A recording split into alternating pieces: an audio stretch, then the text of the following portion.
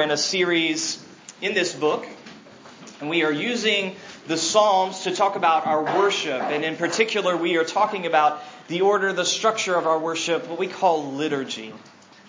And we're doing this because it's helpful to do that. It's helpful to reflect on what we do here every Sunday that is important, it is essential, it's vital for our life as Christians. But we're also doing this because the shape of what we do on Sundays should become the shape of our life throughout the week.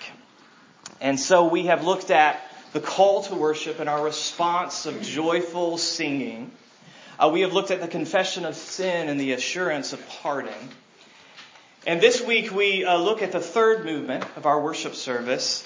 It is the movement where we read and hear the teaching based on Scripture. It's the movement that I'm going to call consecration, and we are going to come to Psalm 19. And yes, this morning I'm going to preach a sermon about sermons, and we're going to look at Psalm 19 together to help us do that. I'm going to read the whole psalm for us. Hear now the word of the Lord. The heavens declare the glory of God. The sky above proclaims His handiwork. Day to day pours out speech, and night to night reveals knowledge. There is no speech, nor are there words whose voice is not heard. Their voice goes out through all the earth, and their words to the end of the world. In them He has set a tent for the sun, which comes out like a bridegroom, leaving his chamber, and like a strong man runs its course with joy. Its rising is from the end of the heavens, and its circuit to the end of them, and there is nothing hidden from its heat. The law of the Lord is perfect, reviving the soul. The testimony of the Lord is sure, making wise the simple. The precepts of the Lord are right, rejoicing the heart. The commandment of the Lord is pure, enlightening the eyes. The fear of the Lord is clean, enduring forever. The rules of the Lord are true and righteous altogether. More to be desired are they than gold, even much fine gold.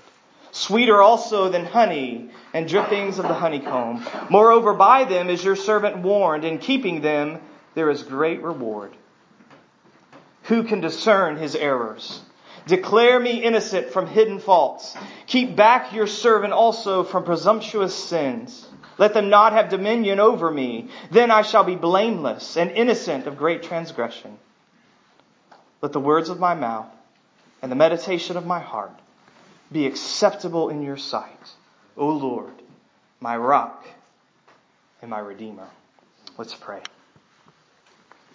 Father, yes, we join those words. We desire that for our time here this morning and throughout our days, that our words, our thoughts would be acceptable in your sight. Would you help us this morning to share in David's delight, his joy in your word? We pray that you would humble us before these words, trusting that they are good, that they are wise, that there is life here.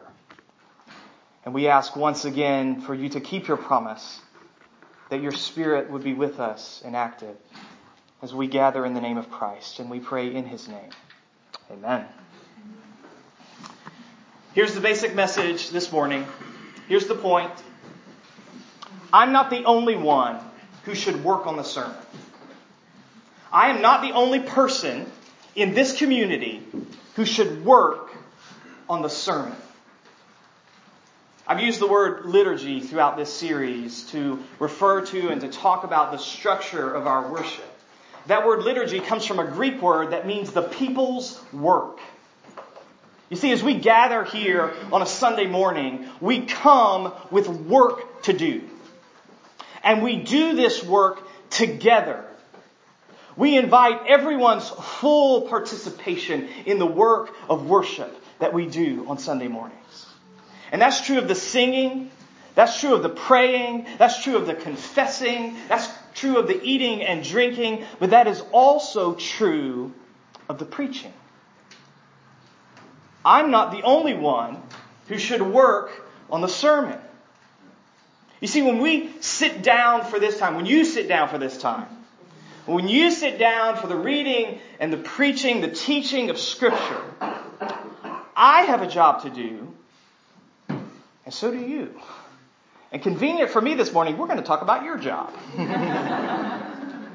Which is very, very similar to my job, so we're talking about my job as well.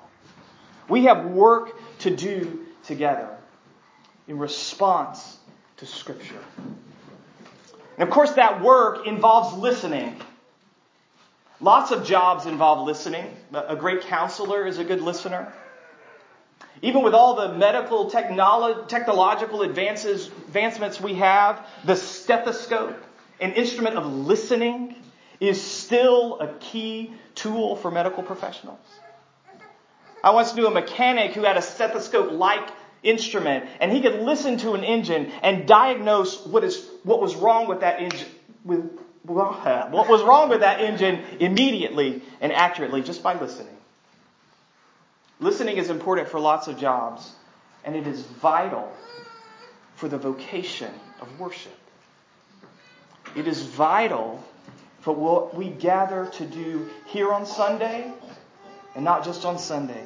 It is vital throughout the week in our response to Scripture, in response to the Bible. And so I want us to come to Psalm 19. I want us to consider this poetry about God's Word. And we'll ask a couple of questions about the task of listening. 2 questions. Why should we listen? How should we listen? First of all, why? Quite simply, we should listen because God speaks. We should listen because God speaks. This poem presents us with a beautifully communicative God. He's a talker. God is kind of an extrovert. He's not like some wood sprite or a ghost who just whispers here and there. No, his world is full of speech. There is an abundance of words according to Psalm 19. God is a talker. He speaks. He communicates. And he speaks, first of all, through the visible, physical world around us. The heavens declare, the skies proclaim. The movement of day and night, the triumphant and joyful march of the sun from east to west, all of it babbles, talks, speaks of God's glory. The physical world around us and its beauty is a manifestation, it is a communication of how great God is. Astronomy has been in the news this week. There's a unique planetary alignment that's visible in the night sky. Scientists think they might have discovered a 9th planet in our solar system. In that news, God is talking. God is speaking. He is communicating. He speaks of how great He is, how powerful He is, how beautiful He is.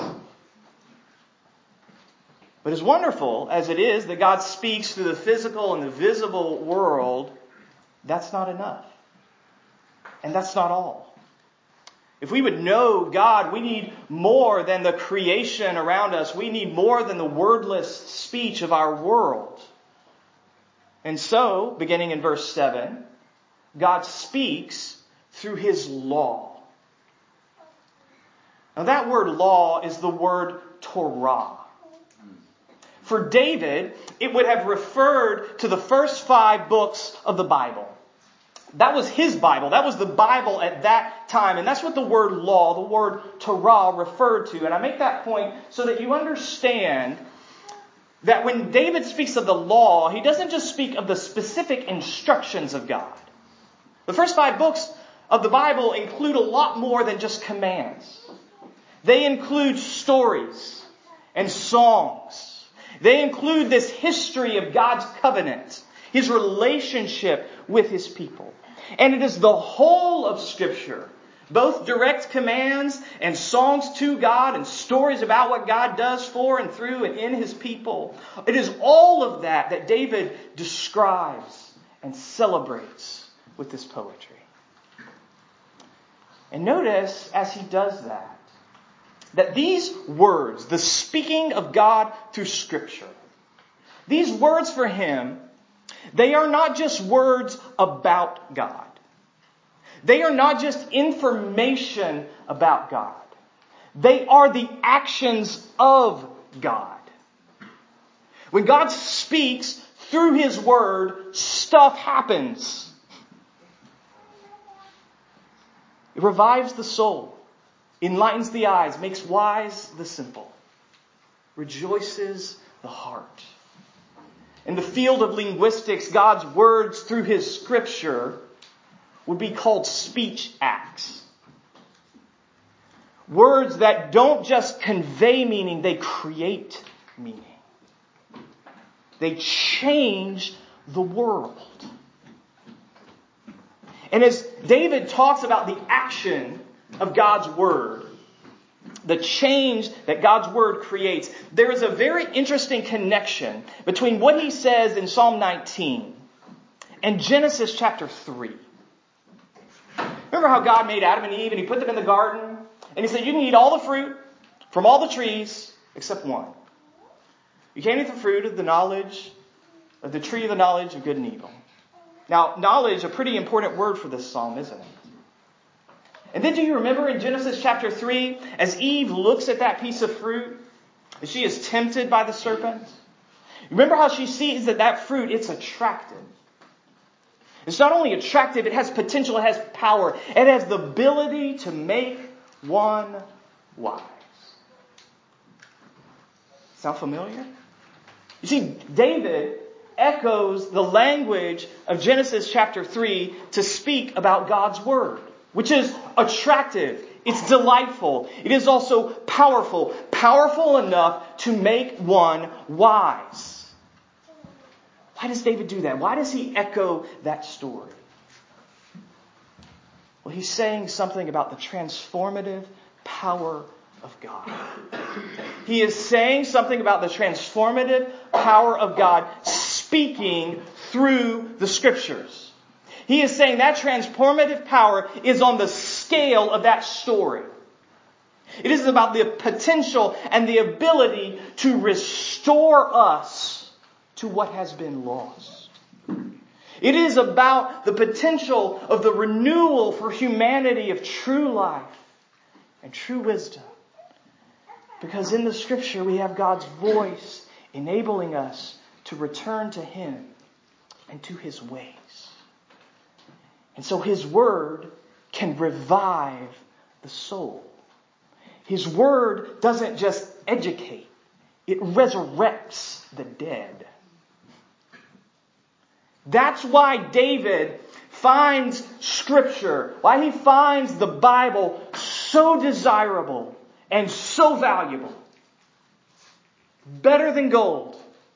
Better than honey. See, Scripture isn't your mom forcing you to eat kale. It's a master chef serving you dessert.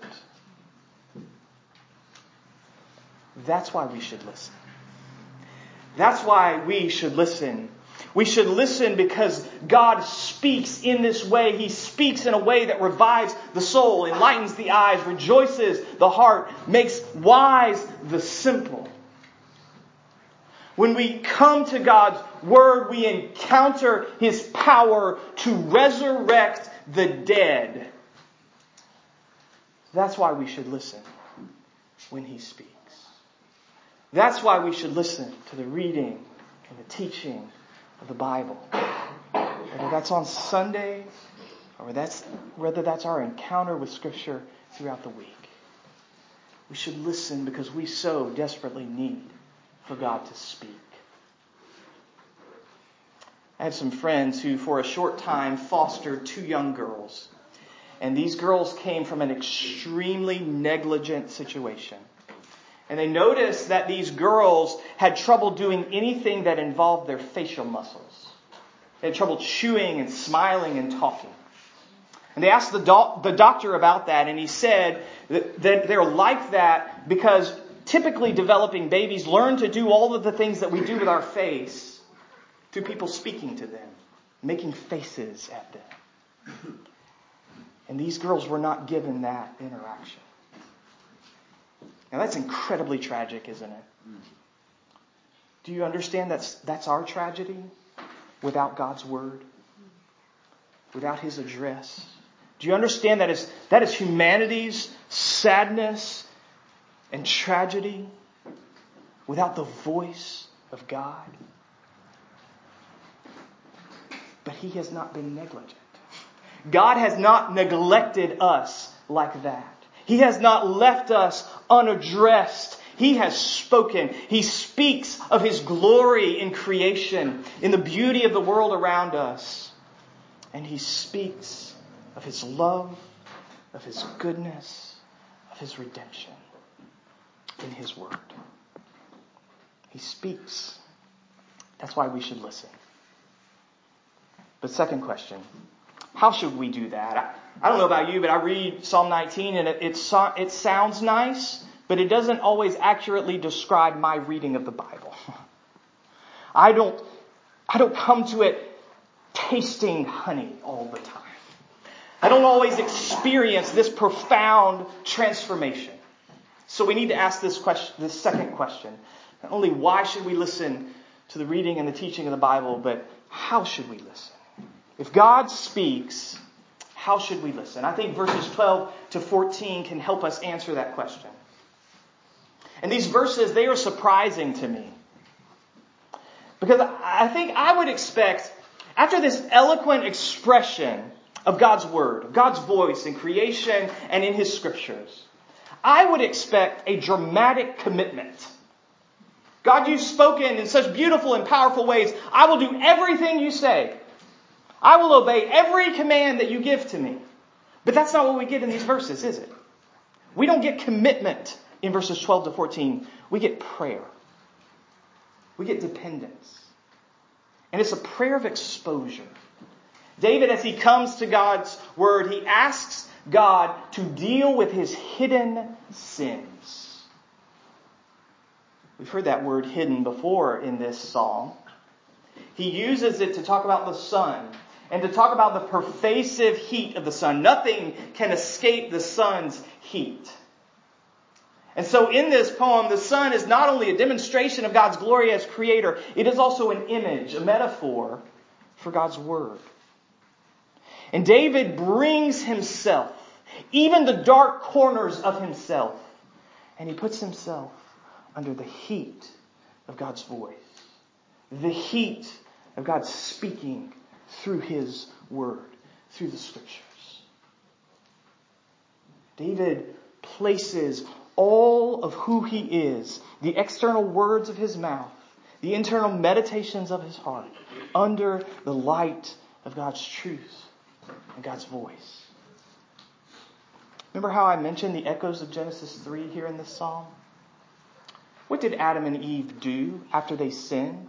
After they ate of the fruit which God told them not to eat? What did they do? They attempted to hide. They attempted to hide from the voice of God.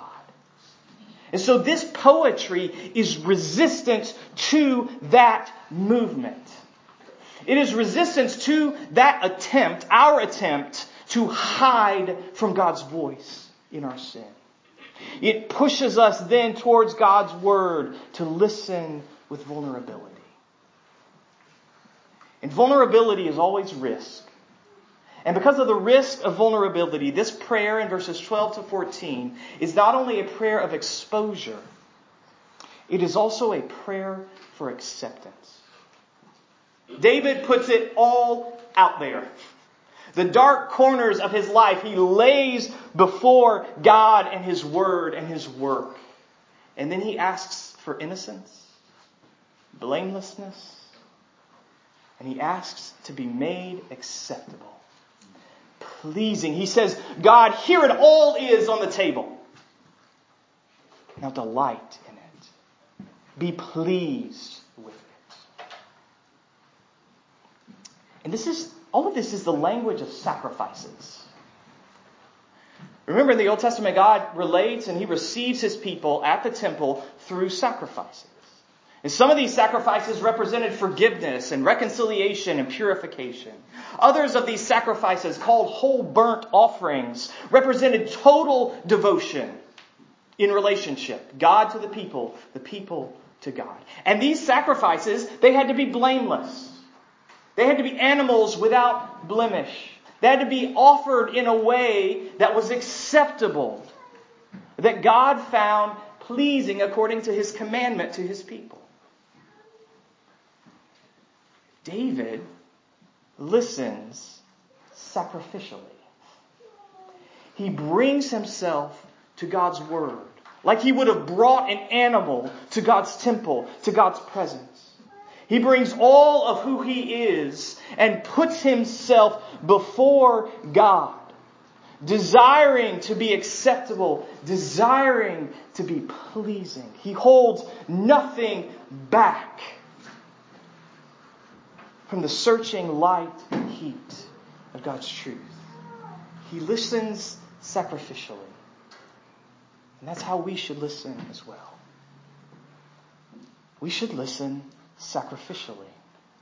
All in. All of us on the table before God and His Word. Several years ago, my granddad had a heart attack. And he was in the hospital for a while, and he was a terrible patient. Complained about everything, resisted everything. And one day he got on the topic of hospital gowns.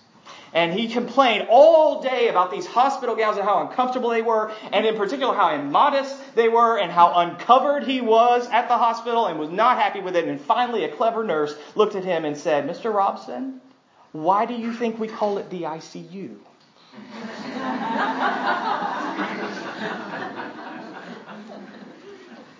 We should listen to God's Word. We should come to the reading and the teaching of the Scriptures like we're in the ICU. Open. Willing to be uncomfortably exposed to God and His truth and His message. But we don't do that. We don't do that with some sadistic love of pain. We don't do that with some sadistic love of being uncomfortable. We do that in the hope of healing. To shift the medical analogy a little bit, it's like coming to surgery. We put it all on the table, under the knife. Not because we love the pain, but because we are hopeful for healing. And here's the hope. Here's the comfort in coming to God in this uncomfortably exposed way. The hope and the comfort is that as you come, if you come in Jesus, because He is the perfect sacrifice who has gone before us, if you come in Jesus, you will be accepted. You will be accepted. God will be pleased. You can pray the prayer of exposure, the prayer for acceptance, but not wonder about the outcome. If you come in Jesus, you will be accepted. Now, maybe you'll be confronted. Maybe you'll be challenged. Maybe you will be called to repentance. Often we are by the Scriptures. But you will never be rejected. You will never be rejected.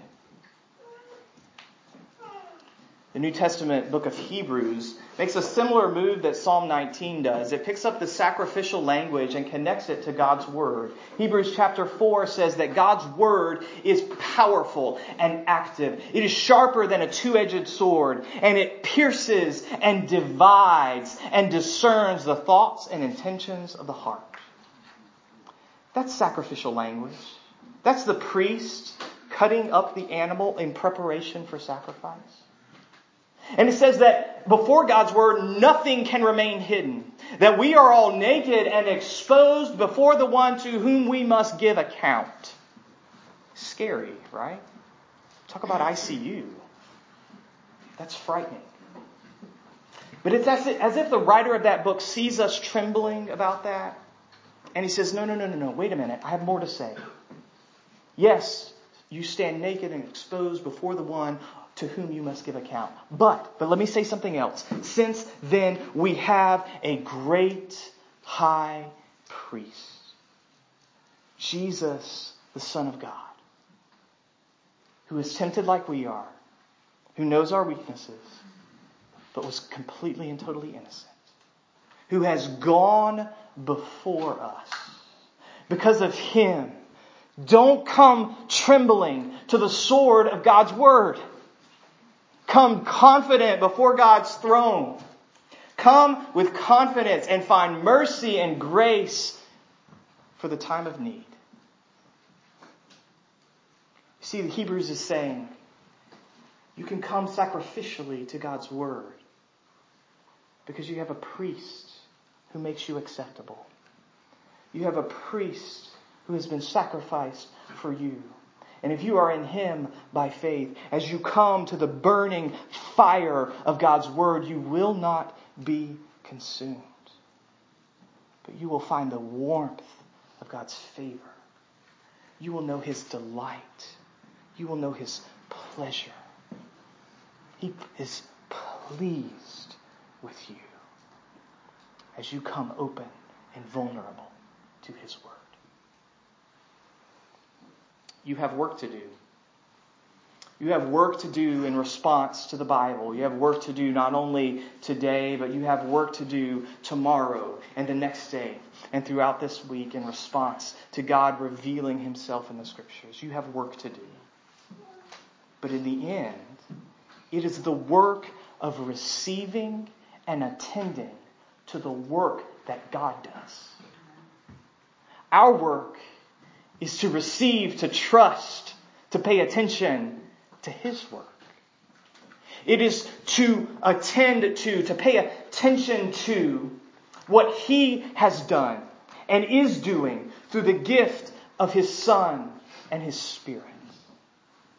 That's what you come asking. That's why in community Bible reading, we ask you to read the Bible praying, prayers of adoration and confession and thanksgiving and supplication, because you are coming and you are asking, what has God done? And what is he doing? Your work is to attend to the work that God has done. So bring it all. Bring it all. Don't just bring the pretty parts. Don't just bring the religious and the spiritual parts of your life. Bring it all. Put it on the table. Bring your guilt. Bring your shame. Bring your tensions. Bring your confusions. Bring your struggles and your sadness.